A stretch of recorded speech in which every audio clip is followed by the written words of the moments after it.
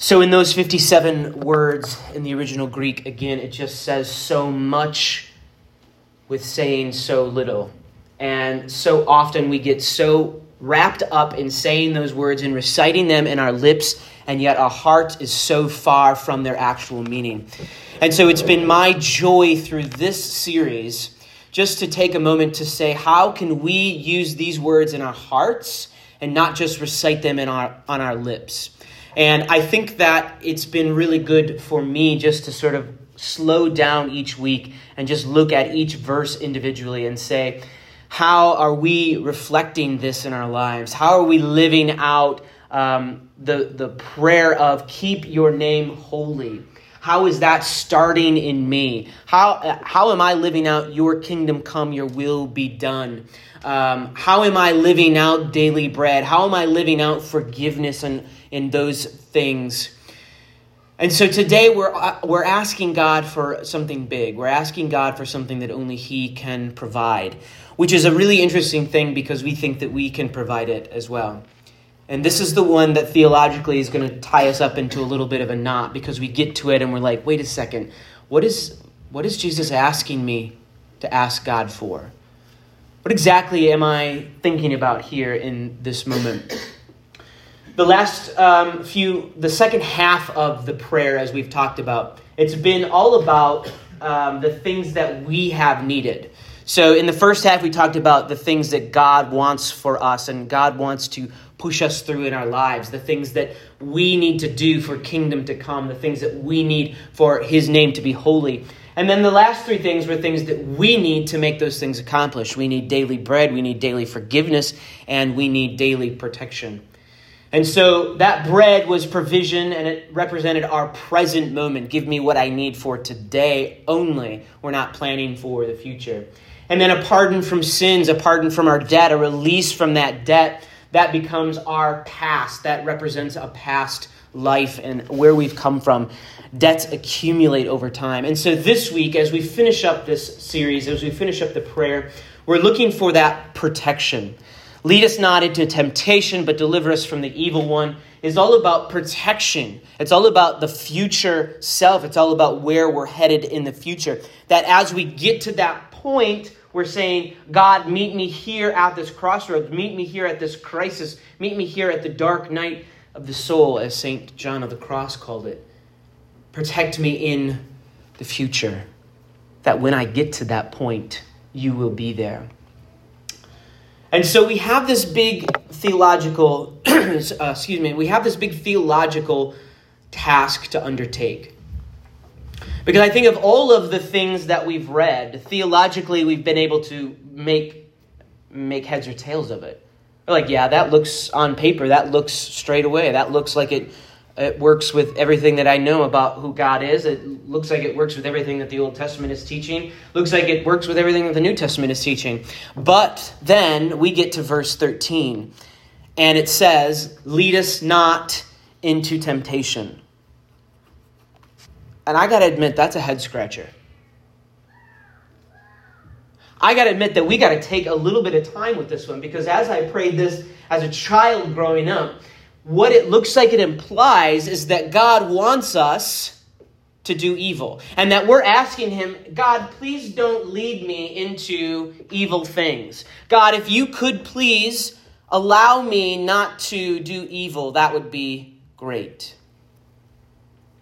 It seems that God wants us to do evil. And so by asking Him, don't lead me into evil, don't lead me into a place where I'm going to be tempted to do bad things, it appears that we're putting the guilt on God. Boy, that doesn't mesh with what I know of who God is. That doesn't mesh with my idea of Old Testament teaching and New Testament teaching. So where is the mix-up? Where are we getting our signals crossed? Because what it seems to me is that the devil is the one that tempts us to do evil. The devil is the one who's coming into our lives and whispering things into our ears and enticing us into those moments where we have to make a decision about right or wrong or good or bad or what it might be in front of us between two things, maybe a lesser of two evils. That's not God saying, hey, come this way. Wouldn't it be nice if you were just to do this and nobody's watching? God does not tempt us to do evil. And yet here is this verse, lead us not. God, please lead us not into the temptation. Lead us not into a time where we would be tempted. I think that the problem that we have is that in the original Greek, the word can mean two different things. And so like all things, as we regress, as we go back, because remember, when you're reading a translation, you're reading someone's choice of word. This is a guy who's sitting in an office, typing things on a computer, making choices, and his choice was to say, lead us not into temptation. But that's not always what it means. And so when we look at the word temptation, we're actually looking at the word that means trial or test. An examination. Okay, so now we're getting a little bit closer to the truth. We're getting a little bit closer as to what this could possibly mean for our lives. We don't like examinations. We don't like to take tests because we could fail a test. When we are given the knowledge, when we the teacher or professor is standing there and giving us all of this information, and then we have to go and take the test, how much did you remember? What choices are you going to make here? This is not an examination to say pass or fail. This is an examination of character. This is an examination of what are you made of. God leads us into trials not to cause our anxiety to rise up, not to entice us to do evil, but God invites us into trials so that we can reveal who we are. There is a refinement process. There is a fire that we all have to go through that burns away. In Malachi 3:2, it talks about going as the refiner's fire, to purify my heart, God, that I can be of pure gold or pure silver, that all the inconsistencies, the tin and the iron that is in gold when it's not refined yet, melt that away from me so that all that remains is pure gold. That's worthy of a king, a crown of glory that doesn't have any impurities in it.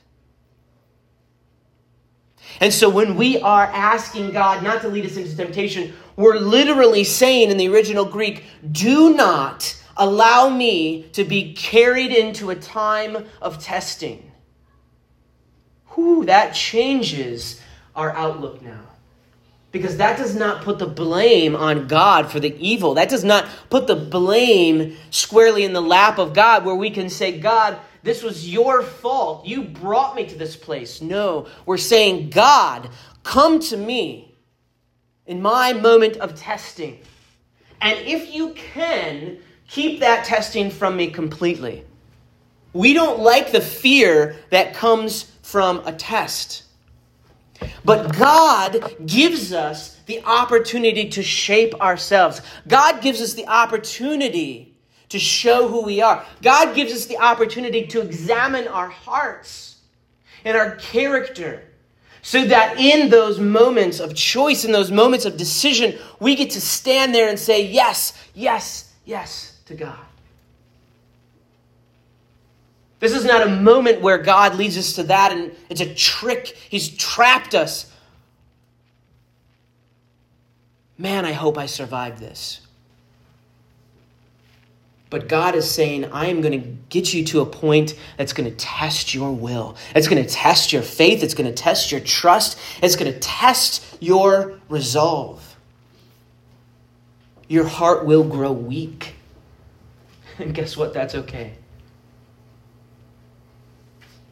Because the thing about it, tests and trials, is that God promises, and Paul writes about this in 1 Corinthians. He says, you're going to be led to a time of testing, but God will give you all the resources that you need to get through those testings.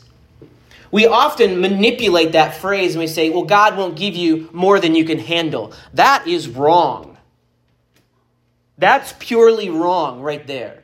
God will give you more than you can handle. That's what tests are about. God will pile it on day after day after day. If you think you being sick is wrong, if you think that's bad, if you think that's causing you to make bad choices, wait till your whole family gets sick. You think you losing your job is bad? Wait till everyone in your family loses their job.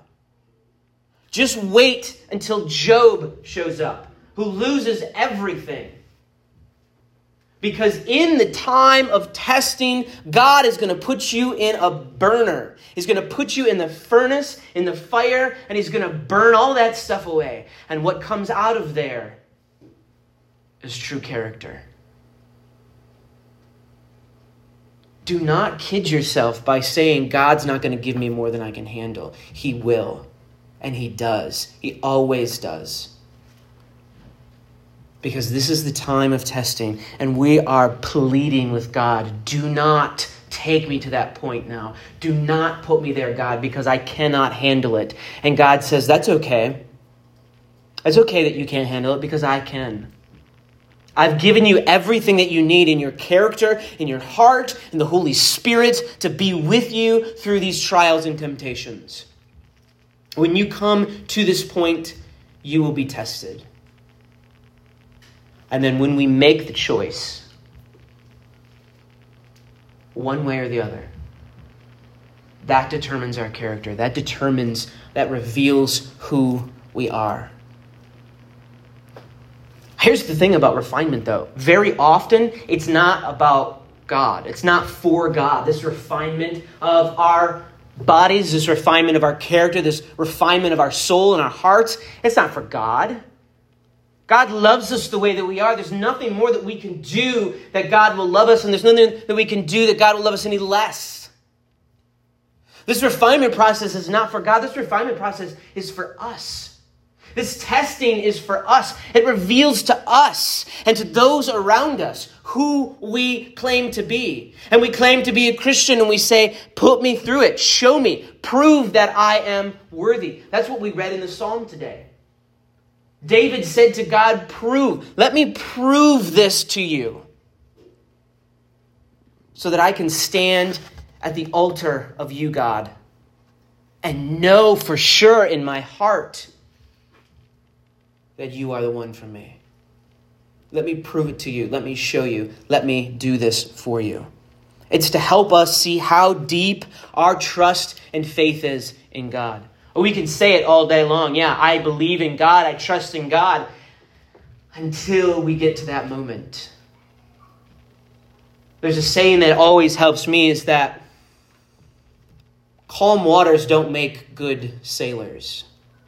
It's bad water. It's rough seas that make good sailors. It's there. Anyone can be a good sailor in good water. But it's when the time of rough seas show up that you determine your worth as a sailor. You determine your worth and your value and what is important to you when God puts you in those rough waters and says, all right, go ahead and swim now. They say, well, okay, I'm going to try and do it myself. I'm going to make the choices that I'm going to make for myself. And God says, you're not going to swim. You're going to sink. It's not going to be good for you to do it that way. And he says, by the way, I've provided you with the rough seas, but I've also provided you with a yacht, if you so choose it. And we say, no, that's okay. That's okay. I can do this myself. I can get through this time because I'm just going to pray. I'm going to talk to everyone about it. I'm going to come through this stronger because I learned how to swim through this. And God says, you don't have to learn how to swim. You don't have to learn how to swim. I will do this for you. There is a yacht waiting for you.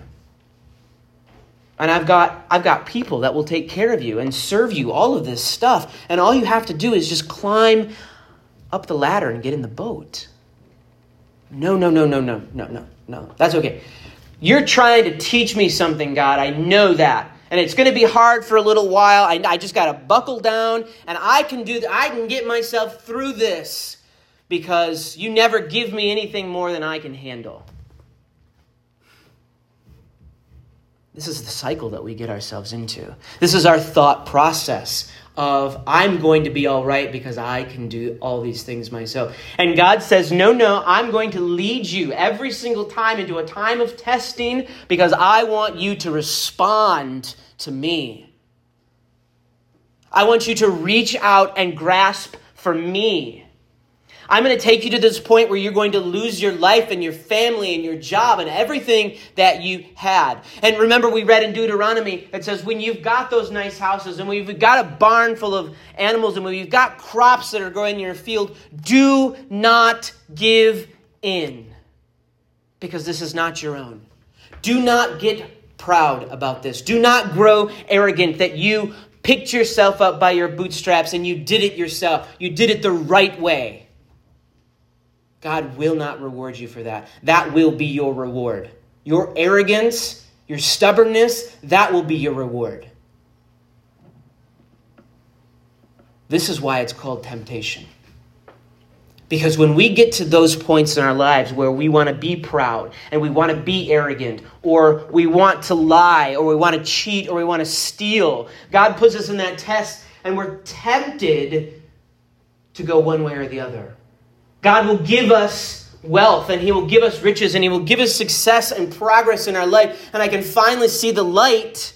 And God will say, that's your temptation, is to say, I did this myself. I'm arrogant and proud. That's the temptation. And God says, I want to work that out of you. And on the other side where God says, I'm going to take everything away from you. And you're going to say, I need something now. I need to cheat or steal or lie in order to get those things back. Or I need to shut that person out of my life. Or I need to live with the bitterness. Or I need to live with the contentment of my heart because of this situation.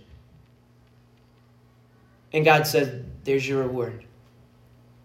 Your bitterness and your contentment, that's your reward. I want to work all of that out of you.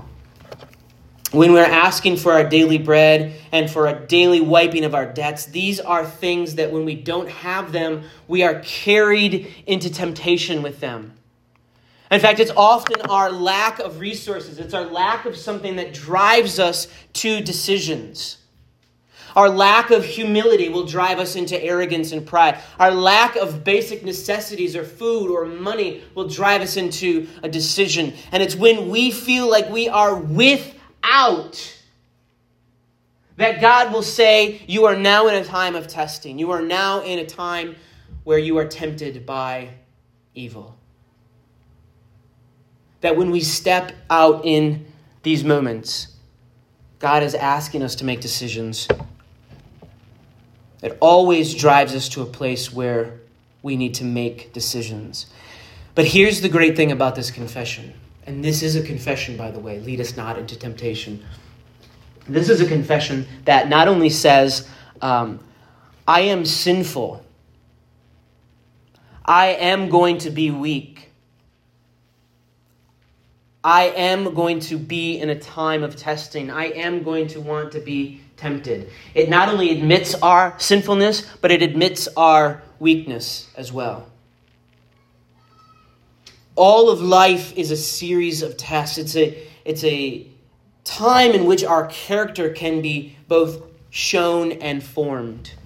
When we make a decision, when we decide to move in one direction or another, we show who our character is. And over time, as we continue to make those choices towards God, as we continue to walk towards God, as we continue to choose good over evil, we are formed by each of those decisions. I am who I am today because of the decisions that I have made in my past. Where I have come from has brought me here to this point.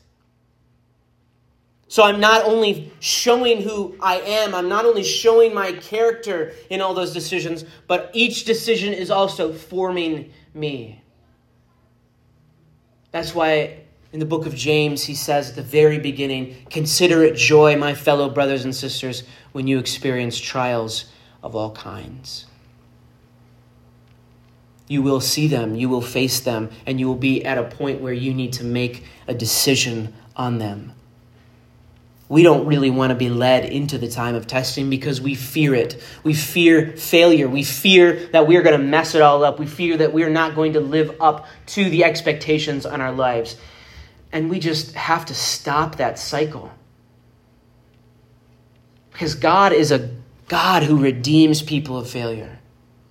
God sees our failure. He sees our brokenness. He sees us that even yet while we were still sinners, God gave his son's life for us. And if that doesn't get you to the point where you need to be, I don't know what does.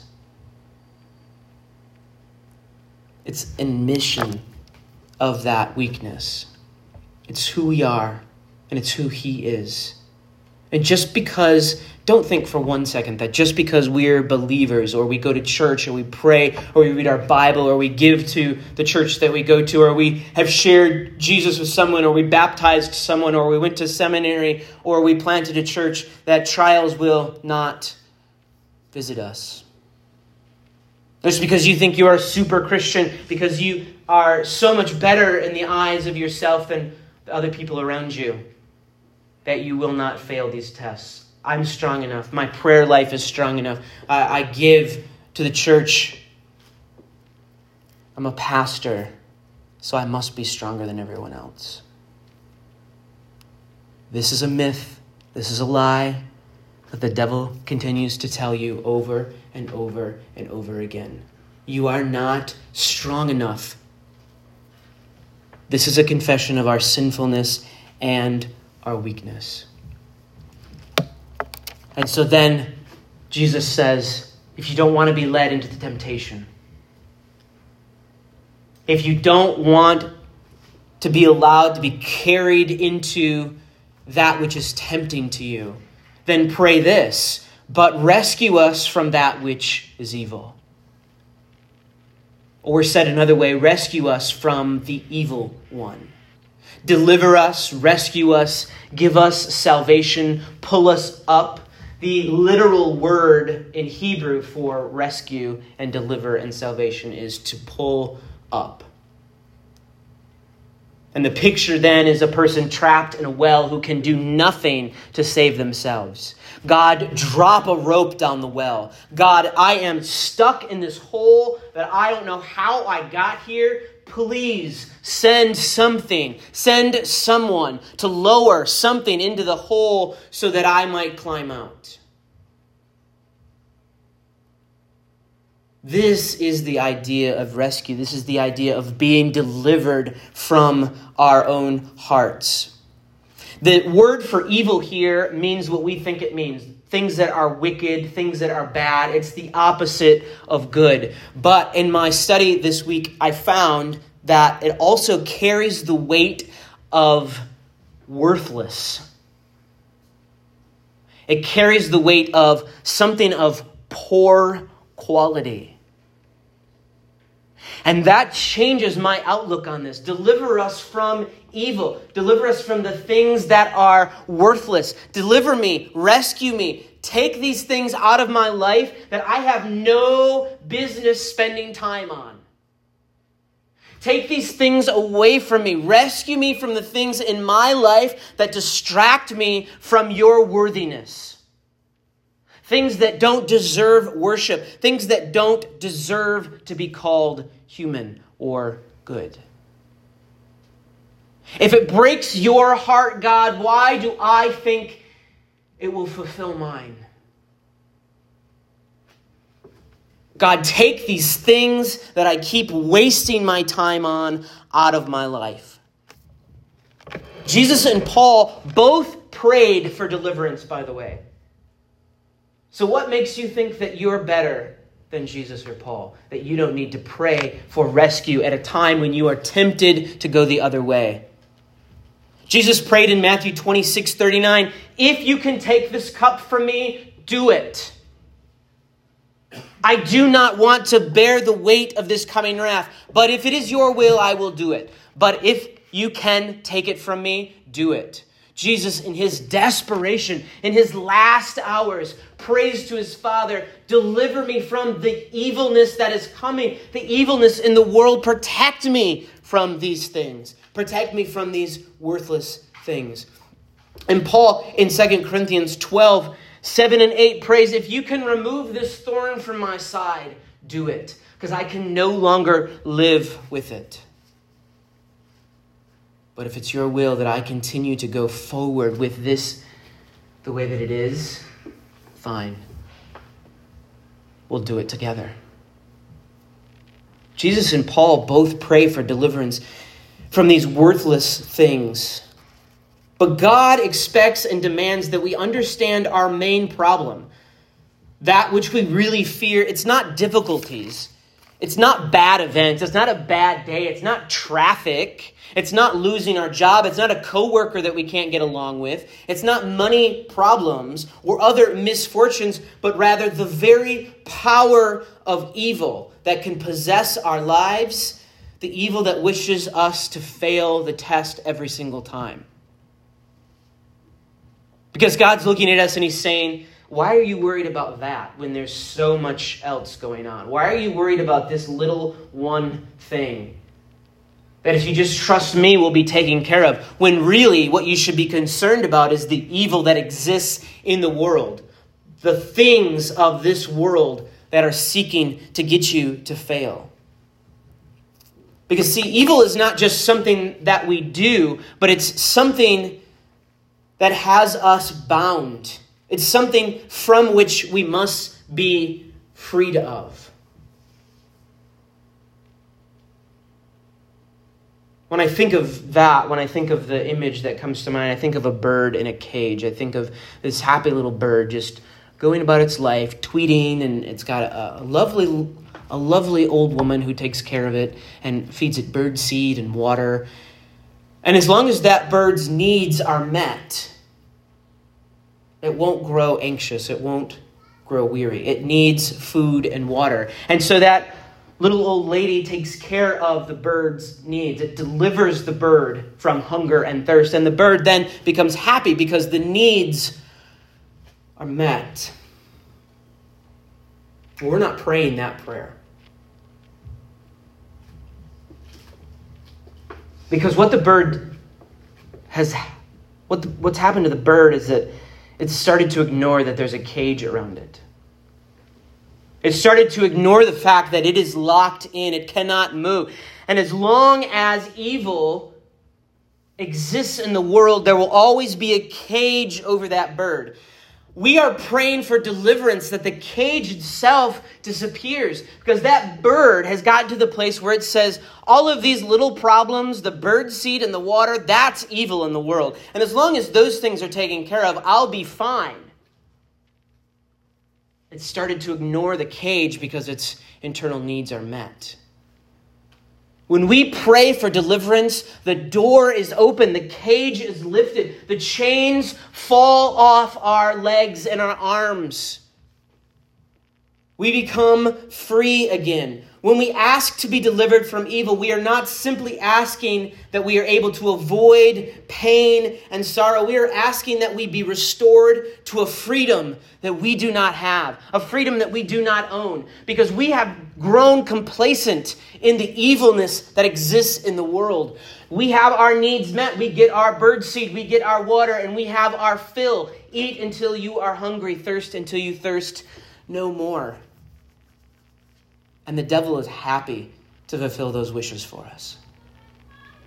The devil is happy to give us all of those little wishes that we want.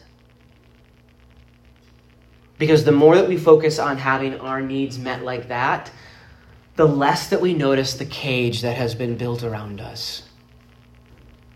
The less that we notice the chains that are still shackled to our feet. That as we live in this world and desire the things of this world and make choices that lead us closer to the edge, the shackles stay on.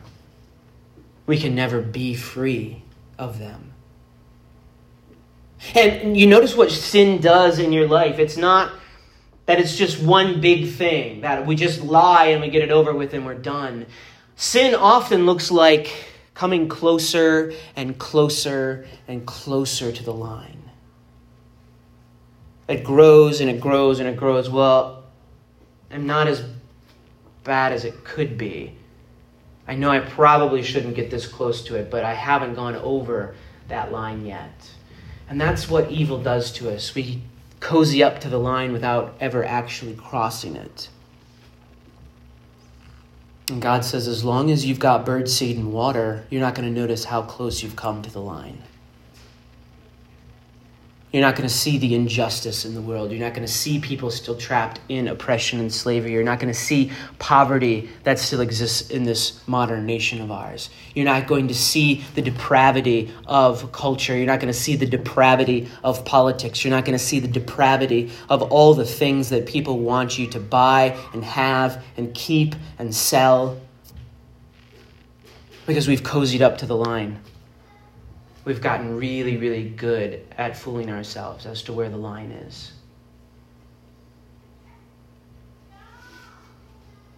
The last thing that this brings us to is that this is, once again, as always, it's a prayer for all of us. It's a prayer for deliver us from evil. Not deliver me from evil. God, help me get through this day that I don't have any more traffic jams or I don't have any more Wi-Fi issues. This is a prayer for all of us. This is a prayer that all of creation would be set free. Amen. This is a prayer that says, I can see God's good work in the world. I can see that all of creation cries out to him. And God, I'm praying that you would drop a line to us and pull us out of this. Pull us out of the muck and the mire, the morass that we have built up around us, the castle walls that we have, the silos that we've lived in for so long. Rescue us, God, so that creation itself would be free from this. If we forget that the cage might be able to convince ourselves that the lack of food is the only evil that we have, but lack of freedom becomes a daily experience. And we often come to the conclusion that it's just a natural experience. That being free from evil is just something that we have to do in this world. We're asking that creation itself will be set free from its bondage to the decay and will obtain the freedom of the glory of the children of God. We share in this common situation with everyone, and we're asking God to deliver us from the evil we are powerless against, but also confessing that we are so enslaved we are not able to do the good we wish and yet do the evil we do not wish. That was Paul's writing in Romans 7. It's one of my favorite lines. It's so raw and so real that Paul is writing in Romans 7. That often I do the things that I don't want to do, and the things that I wish I could do, I can't because evil lives inside of me. And I always do the things I don't want to do because I have this thing inside of me that is evil.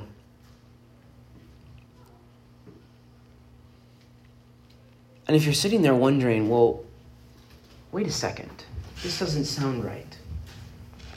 This doesn't sound like the world that I'm living in right now. This doesn't sound like the God that I believe in. You're right. It's not. Because the God that we believe in has already dropped a line down the well. The God that we believe in has already given us the rescue boat to swim in. The God that we believe in has already delivered us from evil. And yet we live in such a way that makes that void.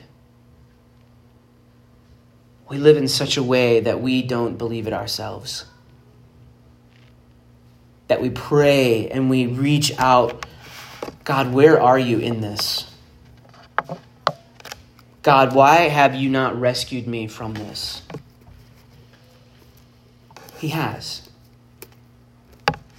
Jesus has.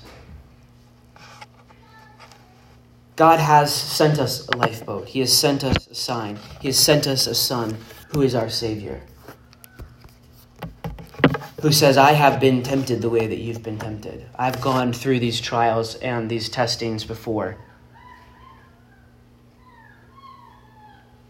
There's an old joke that goes, a guy was walking down the sidewalk and fell into a hole.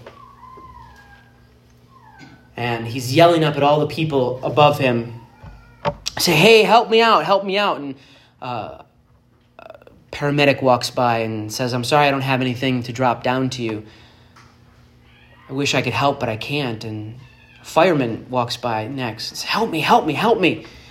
I'm sorry, I don't have anything to help you. I wish I could come down there. I'll go and get help. And finally, his friend walks by and says, hey, Bob, help me, help me. And so Bob jumps down in the hole. He's like, what did you do that for? Now we're both trapped down here. And Bob says, yeah, but I've been down here before and I know the way out.